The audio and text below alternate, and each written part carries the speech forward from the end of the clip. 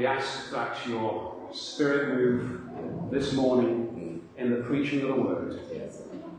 Lord, that your love will pervade everything I say and everything we hear, and that you will minister to our hearts and that we will be receptive.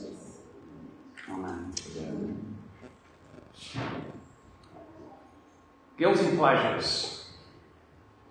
Let's talk about guilty pleasures. That probably sounds like an odd way to start a sermon. Surely we're better off running away from guilty pleasures, pretending they don't exist, putting them with all the other things we'd rather not talk about.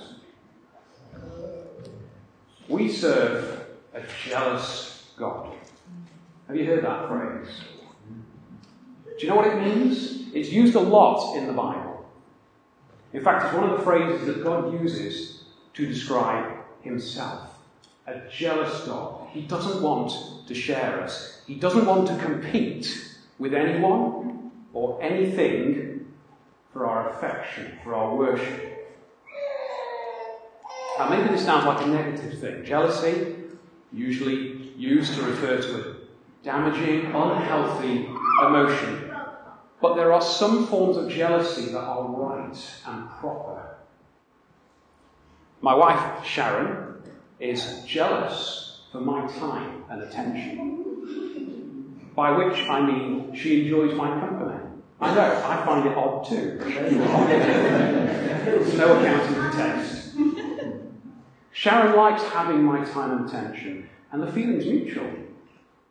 If I spent all day playing computer games, practicing on my guitar, or talking to anyone else but her, she would rightly feel slighted, feel jealous. So jealousy, in its right place, is the emotion that desires what is due. Jealousy is the emotion that desires what is rightly due. My contract of employment says that during office hours I will work for my employer. Stating the obvious, I know. This means I don't spend those hours amusing myself or working for someone else. My employer is jealous of my time. And in a similar way, God is jealous for us. He made us, he gave us life, and through the sacrifice of Jesus Christ, God paid the price for our sin and won us for himself. So in a very real sense, God is entitled to us. Every part of us. Every action, every thought, every feeling, every molecule of our bodies belongs to him. So when I'm talking about guilty pleasures, what is it that makes these pleasures guilty? Well, I'm clinging on to something I want for myself, that I don't want to give up, that I don't want to be removed, something I don't want to be repaired. You need me to be more specific, don't you? So let me pick an obvious one that won't make any of us blush too much. Chocolate. We're not long past the Christmas season and it was still fresh in my mind as I started preparing this sermon. As part of my job, I buy stuff from various suppliers. And we've had some big contracts over the last year, and it seems to be customary in the business world for some suppliers to send thank you gifts to their customers. And one of my suppliers sent some goodies to be shared amongst my team. Now the supplier, knowing that I'm gluten intolerant, asked me what it would be safe to send that was especially for me. I feel quite uncomfortable with this sort of situation. I don't really like asking anyone for anything. The truth is, I'm quite shy. It's sort of ironic, isn't it, that God's got me up here preaching sermons. Anyway, I managed to blurt out the two things I like that generally don't contain gluten. Chocolate! If you didn't catch that, it was chocolate and whiskey. Two guilty pleasures for the price of one. So, chocolate. Boxes arrived at my office, very exciting. And I opened one of these boxes that was addressed to me, and it was big. I mean, big. Think small lorry.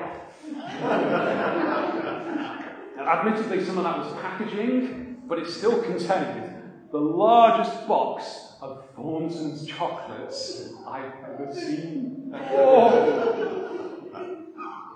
What was I going to do with such a large box of chocolates? Well, obviously, I could keep them in the office and share them with my colleagues. But instead I did what any considerate, generous, right-thinking person would do, and I took them home. Now, you need to know something about my family to understand the full extent of my generosity here. My son, James and Morgan, are both lactose intolerant, and since most chocolate contains milk, that means none for the boys. And Sharon's very good about these things. She didn't want to be tempted by such a large box of chocolate, so none for Sharon. Well, hardly any for Sharon. Or maybe just a few for Sharon. And that still left the lion's share of these chocolates for me. And since I hate to see waste, brought up properly, and I didn't like the thought of the fine efforts of those chocolate makers being unappreciated, I valiantly gobbled the lot. Guilty pleasure. And what made that a guilty pleasure? I enjoyed the chocolate. But I didn't need the chocolate. It's pretty hard to justify in those quantities. Sharon had already bought me 2 small boxes of chocolates for Christmas, and really that was more than enough. But I really, really like Thornton's. And so I ate more than I needed, more than I could even enjoy, more than was healthy. And if I didn't wear clothes that carefully conceal the evidence, you'd all be agreeing with me vigorously right now. That was a guilty pleasure. If I'd have thought about it more, maybe I'd have heard my conscience saying, "Oi! Lay off!" Maybe I would have heard God saying, "Rob, at my right hand are pleasures forevermore." Barbara read that out there, Psalm 16:11. The guilty pleasures, they don't always cause significant harm, but they're not the best way, not God's way. And perhaps you can see that here in my life, there's an area that's not fully submitted to the Lordship of Christ, but I lack self-control. God is jealous of me. He wants every part of me. If chocolate fulfills a need that he should be fulfilling, it's sin, isn't it? I'm a work in progress. And let me be clear, this is not to say that chocolate is evil. No. Marmite is evil. Not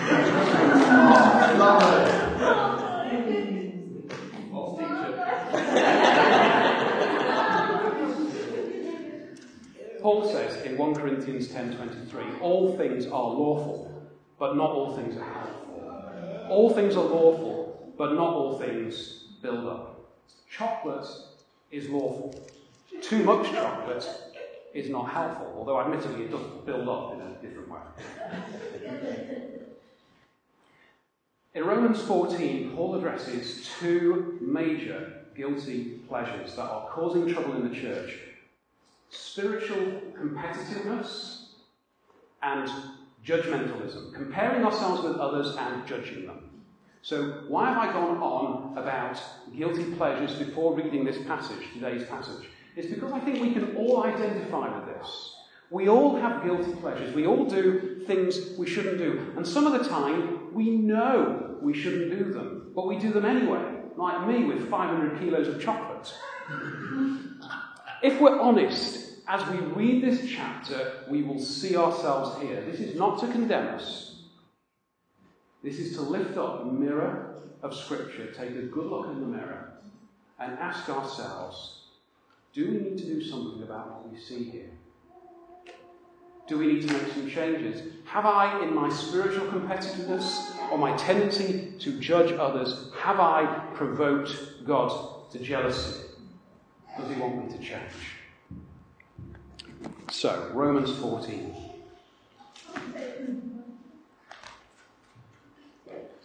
As for the one who is weak in faith, welcome him, but not to quarrel over opinions. One person believes he may eat anything, while the weak person eats only vegetables. Let not the one who eats despise the one who abstains, and let not the one who abstains pass judgment on the one who eats, for God has welcomed him. Who are you to pass judgment on the servant of another? It is before his own master that he stands or falls, and he will be upheld, for the Lord is able to make him stand. One person esteems one day as better than another, while another esteems all days alike. Each one should be fully convinced in his own mind. The one who observes the day observes it in honour of the Lord. The one who eats in honour of the Lord, since he gives thanks to God, while the one who abstains in honour of the Lord and gives thanks to God. For none of us lives to himself, and none of us dies to himself. For if we live to the Lord, and if we die to the Lord. So then, whether we live or whether we die, we are the Lord's. For to this end Christ died and lived again, that he might be Lord both of the dead and of the living. Why do you pass judgment on your brother? Or you, why do you despise your brother? For we all stand before the judgment seat of God. For it is written, as I live, says the Lord, every knee shall bow to me, and every tongue shall confess to God. So then, each of us will give an account of himself to God. Therefore, let us not pass judgment on one another any longer, but rather decide never to put a stumbling block or hindrance in the way of a brother. I know and am persuaded in the Lord Jesus that nothing is unclean in itself, but it is unclean for anyone who thinks it's unclean. For if your brother is grieved by what you eat, you are no longer walking in love. By what you eat, do not destroy the one for whom Christ died. So do not let what you regard as good be spoken of as evil. For the kingdom of God is not a matter of eating and drinking, but of righteousness and peace and joy in the Holy Spirit. Whoever thus serves Christ is acceptable to God and approved by men. So then, let us pursue what makes for peace and for mutual upbuilding. Do not, for the sake of food, destroy the work of God. Everything is indeed clean, but it is wrong for anyone to make another stumble by what he eats. It is good not to eat meat or drink wine or do anything that causes your brother to stumble. The faith that you have, keep between yourself and God. Blessed is the one who has no reason to pass judgment on himself for what he approves. But whoever has doubts is condemned if he eats, because the eating is not from faith. For whatever does not proceed from faith is sin. So Paul's reaching a crescendo now in his letter. We're getting near the end of Romans. And if you like, we're seeing where the rubber hits the road. This is a practical chapter. And I hope that we can see that it's one that's aimed at preserving and developing a real peace among the brothers and sisters in the family of Christ. And wouldn't it be great if we all lived in peace and harmony at all times, resolving our differences quickly, standing together as fellow servants of God. Verse 1, Paul says, as for the one who is weak in faith, welcome him, but not to quarrel over opinions. What does Paul mean by weak in faith?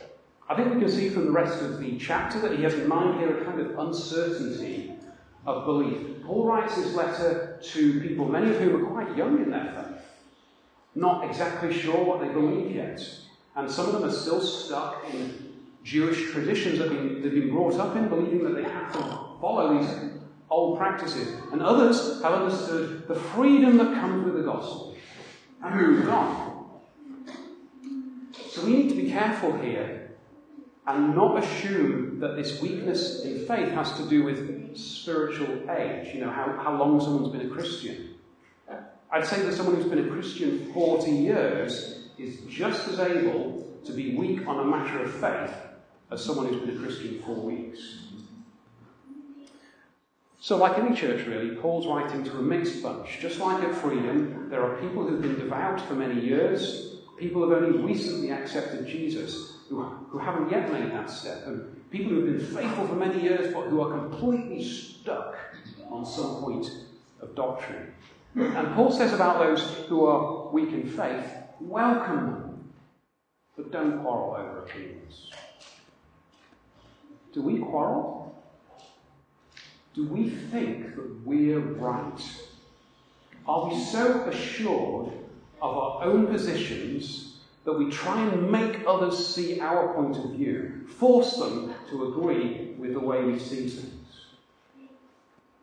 Paul suggests a gentler approach. Welcome each other and don't quarrel about your differences of opinion. But regardless of the state of our belief, how firm our convictions, how much we understand our faith, how firmly we cling to it or waver, we are to come together without a sense of superiority, disdain, judgment, or pride. We need to accept each other, just as Christ accepts us. Verse 2. One person believes he may eat anything, while the weak person eats only vegetables.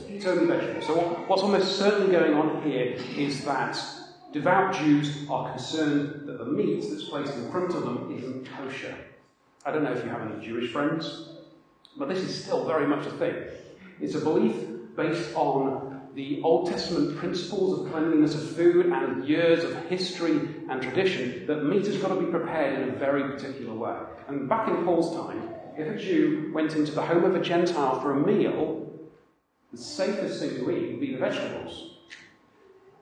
There would be less chance of breaking one of their dietary restrictions that way. And this problem might not simply be confined to Jews. The Gentile converts who are reading their Bibles, which contain what we now know as the Old Testament, they're going to see the old food laws there.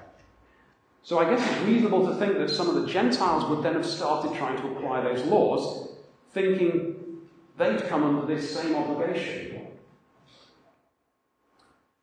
Now, an even more troubling scenario for the devout Jew or Christian was a possibility that the meat had been involved in a sacrifice to a false god. What would happen in some of the traditions of the time was that meat would be sacrificed to a pagan deity, the pagan deity would get a token share, and then the rest of the meat would be sold. Now Paul would say that so-called deity doesn't exist. So this act of sacrifice is completely meaningless and irrelevant. It doesn't affect the meat. Anyway, we have here one person who believes that he can eat anything, and another who's sticking to vegetables to be on the safe side or to follow his own conscience. And notice that the person who can eat anything is technically right. Let's look quickly at Mark 7. Mark 7, verses 14 to 23. Mark 7. And here we see Jesus is overturning what the Jews thought they knew about the law, about cleanliness. Mark 7, 14 to 23. And he, that's Jesus, called the people to him again and said to them, "Hear me, all of you, and understand. There is nothing outside a person that by going into him can defile him. But the things that come out of a person are what defile him." And when he had entered the house and left the people, his disciples asked him about the parable. And he said to them, "Then are you also without understanding? Do you not see that whatever goes into a person from outside cannot defile him, since it enters not his heart, but his stomach, and is expelled?" Thus he declared all foods clean. And he said, "What comes out of a person is what defiles him. For from within, out of the heart of man, come evil thoughts, sexual immorality, theft, murder, adultery, coveting, wickedness, deceit, sensuality, evil, slander, pride, foolishness. All these evil things come from within, and they defile a person. So Jesus declared all foods clean, and the person on the vegetable diet is missing out. But what does Paul say to it? Does he say that we need to convince that person of the error of their ways, point them to the passage in the Bible that we just read, show them they're wrong and that they too can be free like us? No, Romans 14 verse 3. Let not the one who eats despise the one who abstains, and let not the one who abstains pass judgment on the one who eats, for God has welcomed him. Now, don't look down on someone who's following a particular point of faith just because you think you know better. You might even actually know better. Don't despise them. So that's the spiritual competitiveness I mentioned earlier. I know better than you. And then for the one who's following the tradition, not knowing or accepting that there's a better way, they are not to pass judgment on the first. So we're not trying to prove each other wrong, and we're not looking down on each other, even if we know better than the other person. This has real application, doesn't it? I don't know how many of us have friends in other churches, other traditions. Do we ever look at people in an Anglican church and feel superior with their liturgy, their special ways of doing things? Do you look down on that? Do they look at us exercising what we call our freedom and judge us? Neither should be the case. We are to welcome each other, not quarrelling over opinions. Verse 4. Who are you to pass judgment on the servant of another? It is before his own master that he stands or falls, and he will be upheld, for the Lord is able to make him stand. Paul speaks of a fellowship without superiority. God is the master of everyone. We shouldn't assume that we can stand in the place of God, deciding whether or not someone's conduct is pleasing to God. There's an interesting thread that we can tease out from this whole chapter. The importance of different positions of faith. Or to put it another way, the importance of conscience. It's important that we don't ignore the conscience that God's given us. He's given us a conscience as a mechanism to help us understand his will. Okay, like all facets of human experience, our conscience is fallen and faulty. But it's still valuable and not to be ignored. Verse 5. One person esteems one day as better than another, while another esteems all days alike. Each one should be fully convinced in his own mind. This reminds me a bit of the church at Laodicea. In Revelation 3, we see a letter that's from God and it's addressed to this church. In Revelation 3, 15 and 16, we read this. This is God talking to the church. I know your works. You are neither hot nor cold. Would that you were either hot or cold. So because you are lukewarm and neither hot nor cold, I will spit you out of my mouth. And similarly, James chapter 1, verse 5 to 8. If any of you lack wisdom, let him ask God, who gives generously to all without reproach, and it will be given to him. But let him ask in faith, with no doubting. For the one who doubts is like a wave of the sea that is driven and tossed by the wind. For that person must not suppose that he will receive anything from the Lord. He is a double-minded man, unstable in all his ways. So in Romans 14:5, Paul says, each one should be fully convinced in his own mind. We are not lukewarm, wavering between 2 points of view. We're not double-minded. We have sought to understand God's will as best we can, and having done that, having shaped our consciences, we follow our conscience as we work out our faith. Let me put some flesh on this.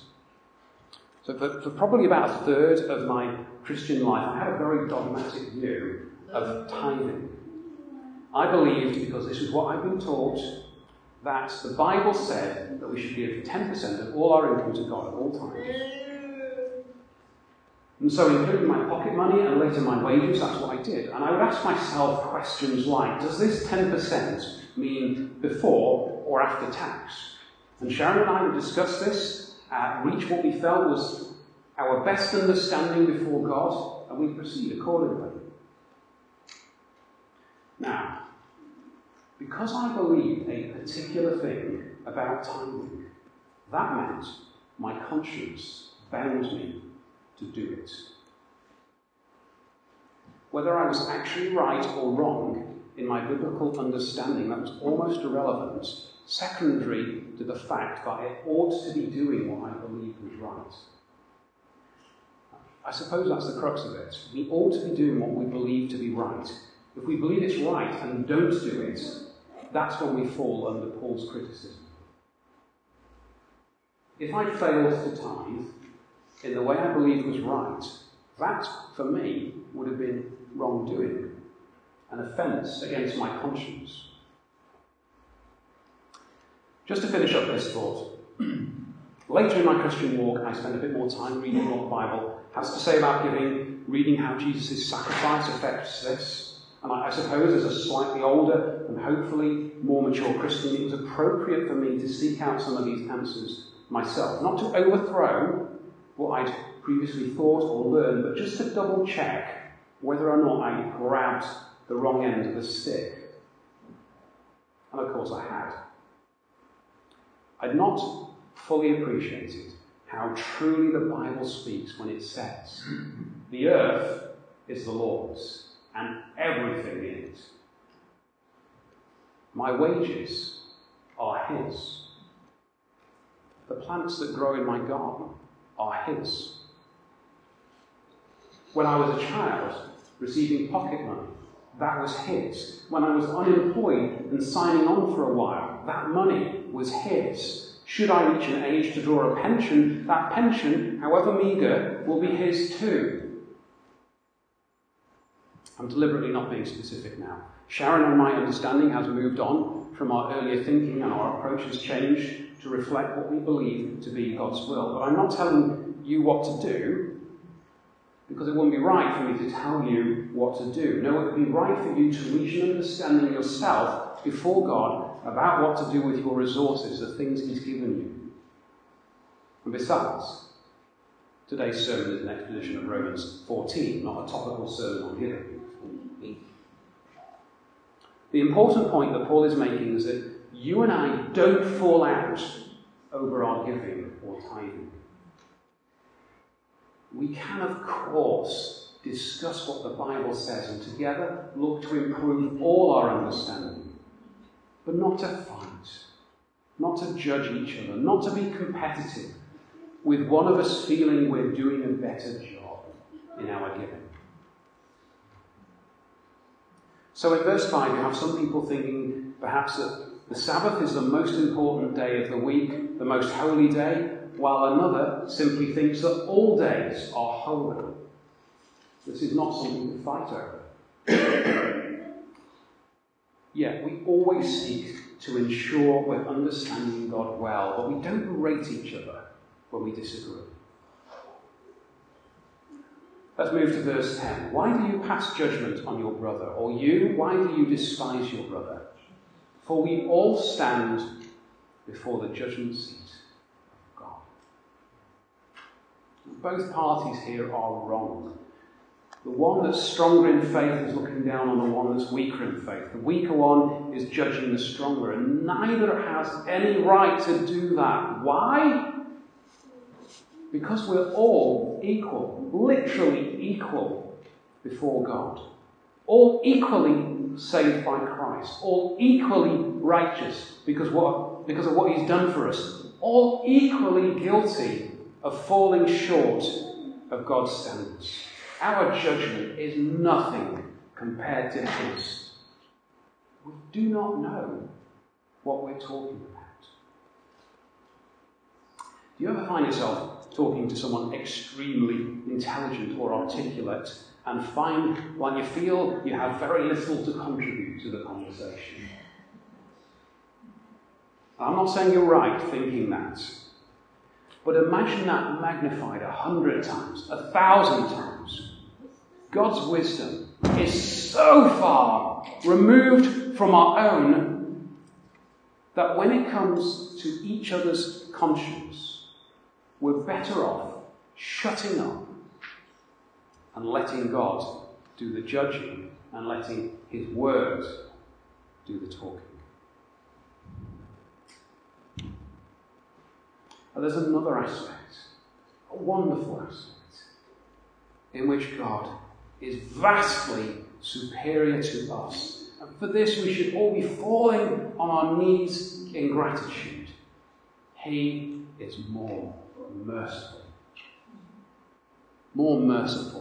than us. And in his mercy, he allows us all to be wrong. Think about it. Skipping now to verse 13. So Paul's lined up his shot and he's about to take it.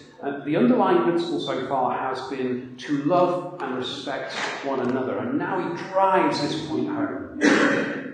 Verses 13 to 15. Therefore, let us not pass judgment on one another any longer, but rather decide never to put a stumbling block or hindrance in the way of a brother. I know and am persuaded in the Lord Jesus that nothing is unclean in itself, but it is unclean for anyone who thinks it unclean.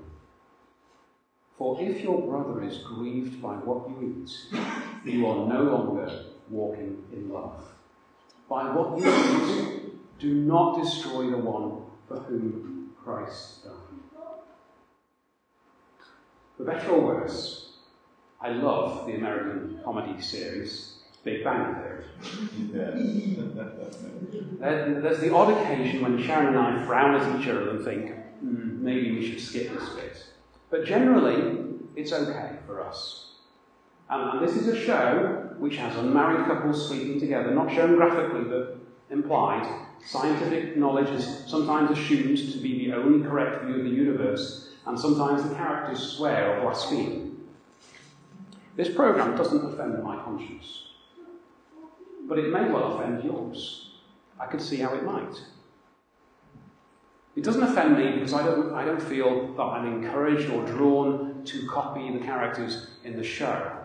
And when it comes to swearing, I generally feel that I have a choice whether or not to be offended. And the very mild things that are said in this show fall into the category of things that I might not say myself, but which don't make me blush. But what if I knew you had a problem with any of the things in this show? What if I knew, for example, you couldn't bear to hear someone take the Lord's name in vain, that you felt it was dangerous to listen to such a thing? It would then be unloving for me to invite you round to my house to watch it with me, wouldn't it? Or to rave about how good this show is. Or take the concept of the Sabbath, for example. And I'm sure that in this room we have a variety of opinions about what it's okay or not okay to do on a Sunday, about whether we should treat this day as any different at all. Let's imagine two friends at a church, George and Hilary. And George believes that rest is a spiritual principle to be exercised during the whole week. Hilary believes that Sundays are special and are to be a day of rest, and she would never dream of shopping on a Sunday. George knows Hilary well, and he knows what she thinks about shopping on Sundays. Simple question. Should George offer to go to the supermarket on a Sunday to buy groceries for Hilary? Without wanting to be too legalistic or prescriptive here, I'd say definitely not. You see, what if George's actions cause Hilary to think, well, if it's okay for George to shop on a Sunday, I may as well do it too. And Hilary then goes shopping on a Sunday, but not because she believes it's okay, No, her conscience is still making her feel uncomfortable about this. But she does it anyway because she's followed George's lead, rather than the leading of her conscience. Rather than doing what she felt right before God. And note that in this scenario, it's not Hilary that Paul criticises, it's George. George's behaviour encouraged Hilary to offend her own conscience. So let's be mindful of each other's views. Let's accommodate each other. Let's be loving towards one another. Let's not lead others into doing something they believe is wrong. The exercise of our freedom, bought at such a high price, should not injure a brother or a sister, however unintentionally. And don't take this to mean that we can never teach one another about the freedom we see in the gospel. Paul is simply directing us here to take a loving approach as we work out our faith together as a community of believers. Now, verse 16, and this is a slightly tricky verse to understand. So do not let what you regard as good be spoken of as evil. Do not let what you regard as good be spoken of as evil. If we're exercising a freedom which other people think is wrong, this may now become a cause for gossip or slander. I'm free to eat meat that's been sacrificed to idols, but would I want to become known as the person that eats such food, knowing that there are those who consider this to be a sin? I'm not trying to talk us into a state of paranoia here, though, worrying about whether people think we're doing the wrong thing, because that would just take us from the bondage of legalism and put us under the bondage of man's opinion. I guess I'm just saying that we should be sensitive to one another, sensitive and not judgmental. Paul brings this all into clear perspective in verses 17 to 19, and with this I'll close. For the kingdom of God is not a matter of eating and drinking, but of righteousness and peace and joy in the Holy Spirit. Whoever thus serves Christ is acceptable to God and approved by men. So then, let us pursue what makes for peace and for mutual upbuilding. Father, we thank you for your word. We thank you for the truth it shows us. We thank you for the righteousness and peace and joy that you give us. Help us in our weakness to serve you in this way, to be loving and caring to one another, and together to seek your peace, to seek to build one another up as a community of believers who love and accept one another.